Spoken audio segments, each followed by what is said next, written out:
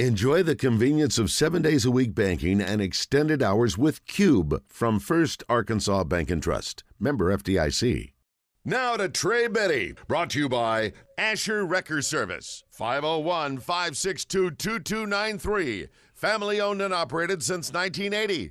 Asher Wrecker, dependable towing and vehicle recovery service. Ask for Asher.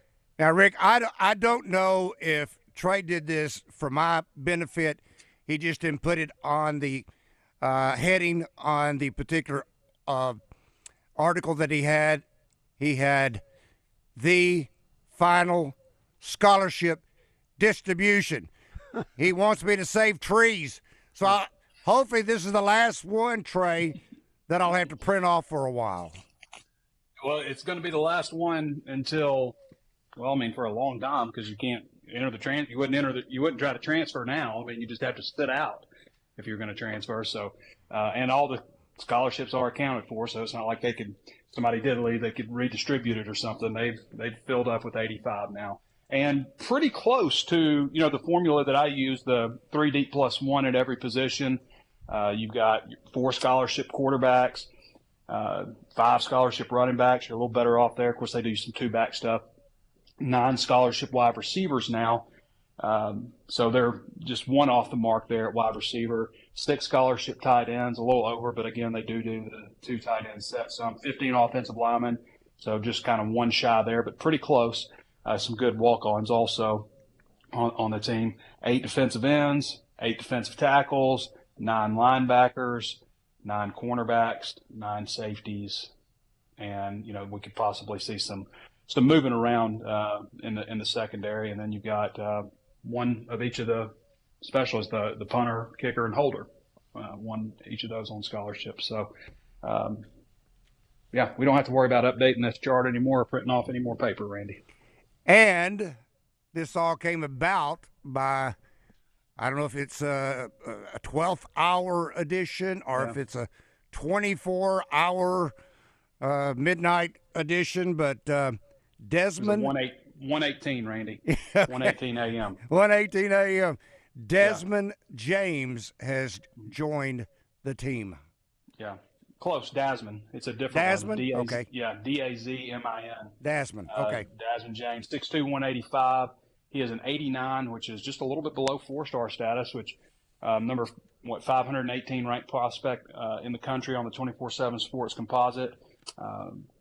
It looked like he was going to junior college, and then I guess a bunch of schools started kind of coming after him. North Carolina, Liberty, Arkansas, maybe NC State too, all came after him. He's really fast. He ran a 10.46. Serious wheels, yeah. Yeah, 10.46 in 100 meters. Won the state championship in 4A in North Carolina, and also won the state championship in the 200 meters with a 21.06. So. Very fast, and his statistics weren't just like mind blowing, but they were pretty good. 43 catches for 601 yards, 5 touchdowns in 11 games, and also ran the ball 27 carries for 321 yards. That's almost 12 yards a carry, 4 touchdowns. So, an interesting late pickup. You wouldn't expect to see somebody out of the high school ranks committing this late in the process, but Arkansas had a spot. We didn't know what they would do with it. I thought maybe they would, just kind of keep it, but worked out. So wide receiver, Trey. Wide receiver, correct? Yes. Yeah. I wouldn't mind seeing him on the defensive side of the ball at the corner with that kind of speed.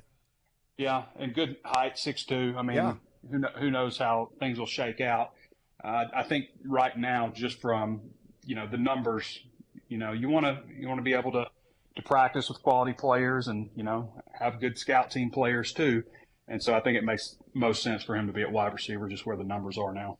It gives you 3 at each spot. So 3 deep at each spot. Savage wants to know, by way of our Asher Wrecker Service Company live fan feedback, says, ask Trey, when is the next transfer portal date? Because we're waiting on Nelson to transfer to the basketball team. He can sign it any time. Yeah, he can sign it any time. It's just you can get out of the portal anytime. You just can't get in anytime. Yeah, correct. Yeah. Back to the scholarship distribution. You were talking a few minutes ago, maybe a little heavy on the tight ends. 6. What are the numbers that you've always thought is the right number at tight end? Well, 4 scholarship tight ends if Gotcha. you're just using 1, but they use a lot of 2 tight end sets. So Gotcha. 6 makes sense. Okay. Because I heard you ask that, and I was wondering why that seemed to be heavy at that position. But then when you think, the 2 tight ends, that makes total sense as well. This was, let's see, from The Athletic. And they have, this is the time of the year, as you well know, Trey. We're going to get all kinds of rankings by position, by players, yada, yada, yada. But I do respect The Athletic. College football quarterback tiers. You've got Caleb Williams, Drake May, and again, Drake May is the young man that I think created an opportunity for young Chris Welcome. Yeah, exactly. That Jacoby figured, okay, this kid's going to play. So if you got him ranked in the top tier, obviously. The kid from Washington, I've watched him play a couple times last year, Michael Penix Jr. This guy's, he's electric. He is, to me, he is your perfect dual threat quarterback. But he is in that top tier, along with Caleb Williams and Drake May. Then you drop down into tier number 2. Actually, Caleb Williams is the only one in tier number 1. Tier number 2 is Drake May and Michael Penix. Tier 3, Jaden Daniels of LSU, Frank Harris, UT San Antonio, KJ Jefferson, Arkansas, Grayson McCall, Coastal Carolina, J.J. McCarthy, Michigan, Bo Nix, Oregon. I don't get Bo Nix. Michael Pratt, Tulane, and Devin Leary, Kentucky. I didn't realize they had that kind of elite quarterback in the wings at Kentucky. Well, he's a transfer, right? Is he a transfer? Any transfer? Let's see. Yeah. He is a transfer. Okay. That's the reason why. You don't have to have a great transfer, or you don't have to have a great quarterback in the wings, right? Yeah. I guess unless your quarterback gets banged up a lot, like Arkansas did last year. But the Bo Nix thing is interesting because, he never had a quarterback rating over 130 in his 3 years in the SEC. He was throwing for like 1,900, 2,400 yards. I think one year he had like 11 touchdowns, 7 interceptions, just nothing out of this world. And then, so he goes to Oregon. They play a much softer Pac-12 schedule. He has a 165 passer rating, throws for 3,500 yards, 30 touchdowns, whatever. And, suddenly he's great. I'm not totally – that offense is obviously very good, but not totally buying Bo Nix as just being like a tier 2 national quarterback. No. Even tier 3. The quarterback that I think is as exciting, and he does play for LSU. I hate that, but Jaden Daniels. I thought that young man really came on last year for the Tigers. Yeah, I think he kept getting better. And he didn't play very well against Arkansas. That's probably Arkansas's best defensive performance all year against LSU. They just couldn't muster any offense at all without KJ.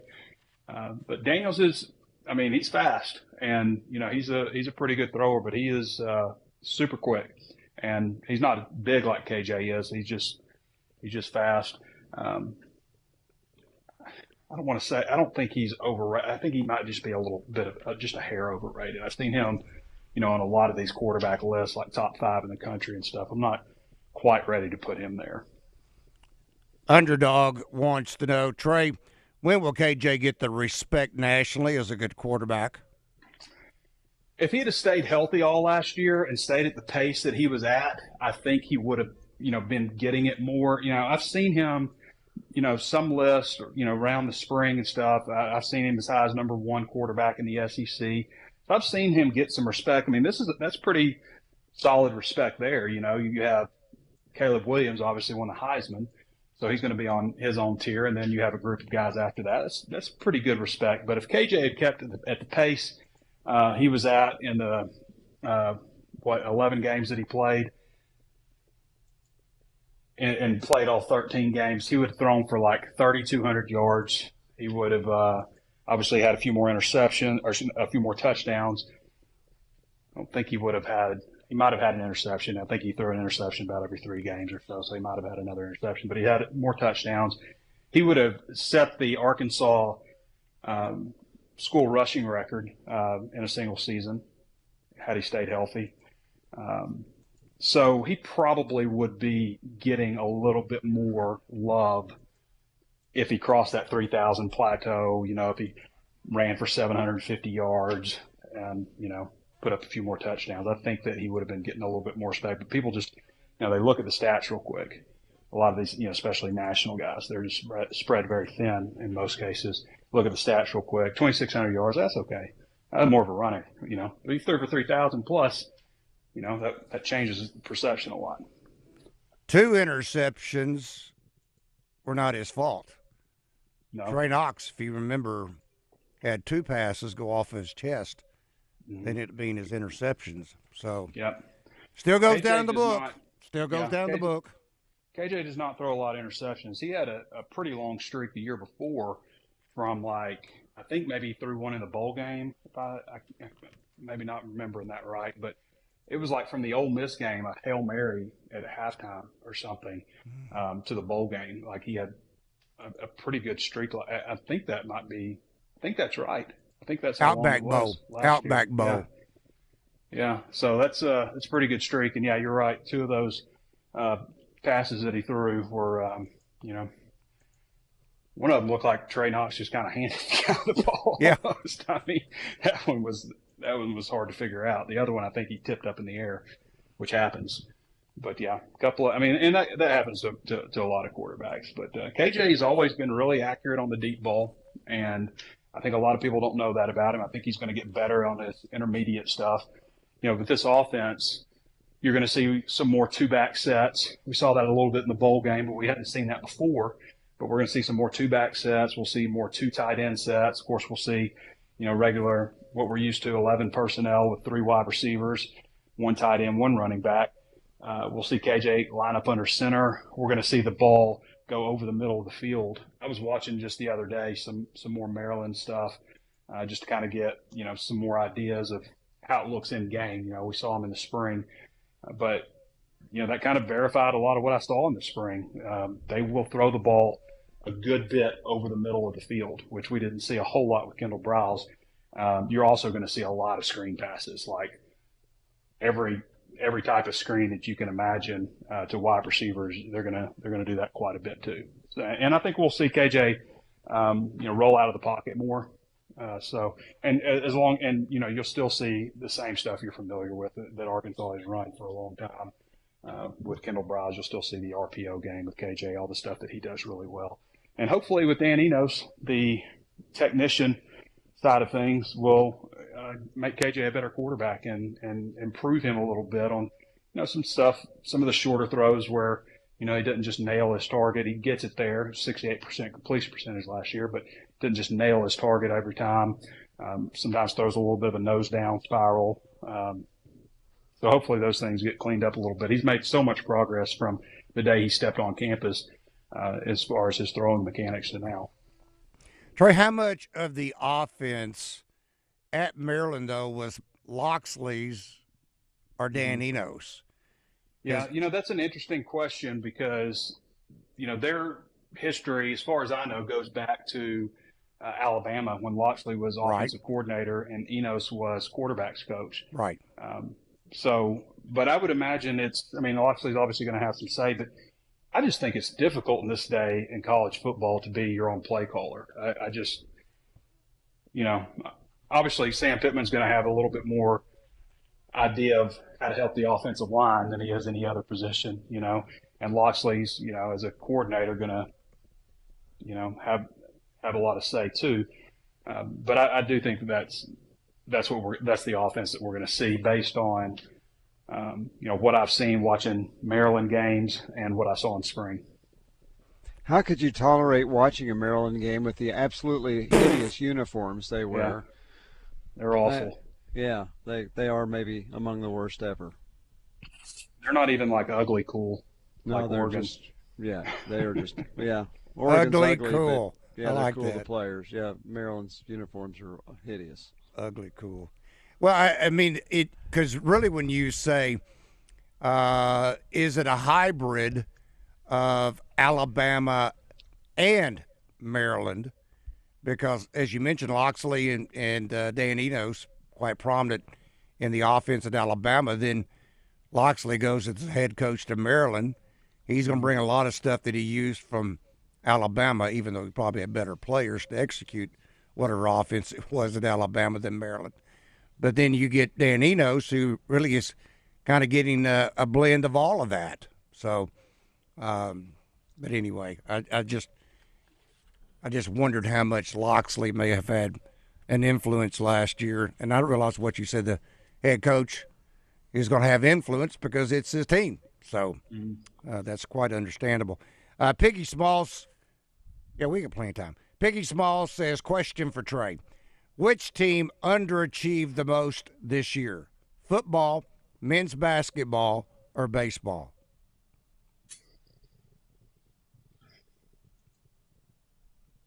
Man, they all did.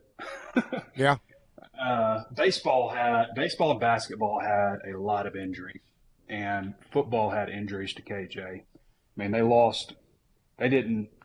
just couldn't produce any offense in the two games that he missed, and he was really too banged up to play in that Liberty game and shouldn't have played in it. Otherwise, maybe we're talking about, let's see, would they end up winning 7 games? Yes. Maybe we're talking about, win. Potentially, get that Liberty game and get one of the two, have some offense in that LSU game with KJ, and, maybe you're the same as you were before. So you had some injuries, obviously. Basketball, same deal. You lost Trevon Brazile very early. I mean, and Nick Smith, 2 guys that you really built the team around. But it's hard to say, a Sweet 16 run, it's hard to just say that's underachieving. But they did. I mean, would they finish 10th? It's just so in the SEC, yeah. Mm-hmm. Yeah, it's so hard to say because of the injuries. And then baseball, it just seemed like every week there was a new issue with somebody. So for everything else, baseball shared the SEC championship. For everything else, they shared the SEC championship, so they would be last on the list for underachieving. And really, you're right. If anybody underachieved, it'd be football because they lost to Liberty. Other than that, injuries did play a major factor for all three teams. I think I would say football because, basketball still made it to the Sweet 16 and baseball still made it a regional and were ranked, 2 in the country and 3 in the country, I think, in the last poll maybe, and won the SEC, split it. So, Trey, we'll talk with you tomorrow. This is Trey Biddy of hogsports.com.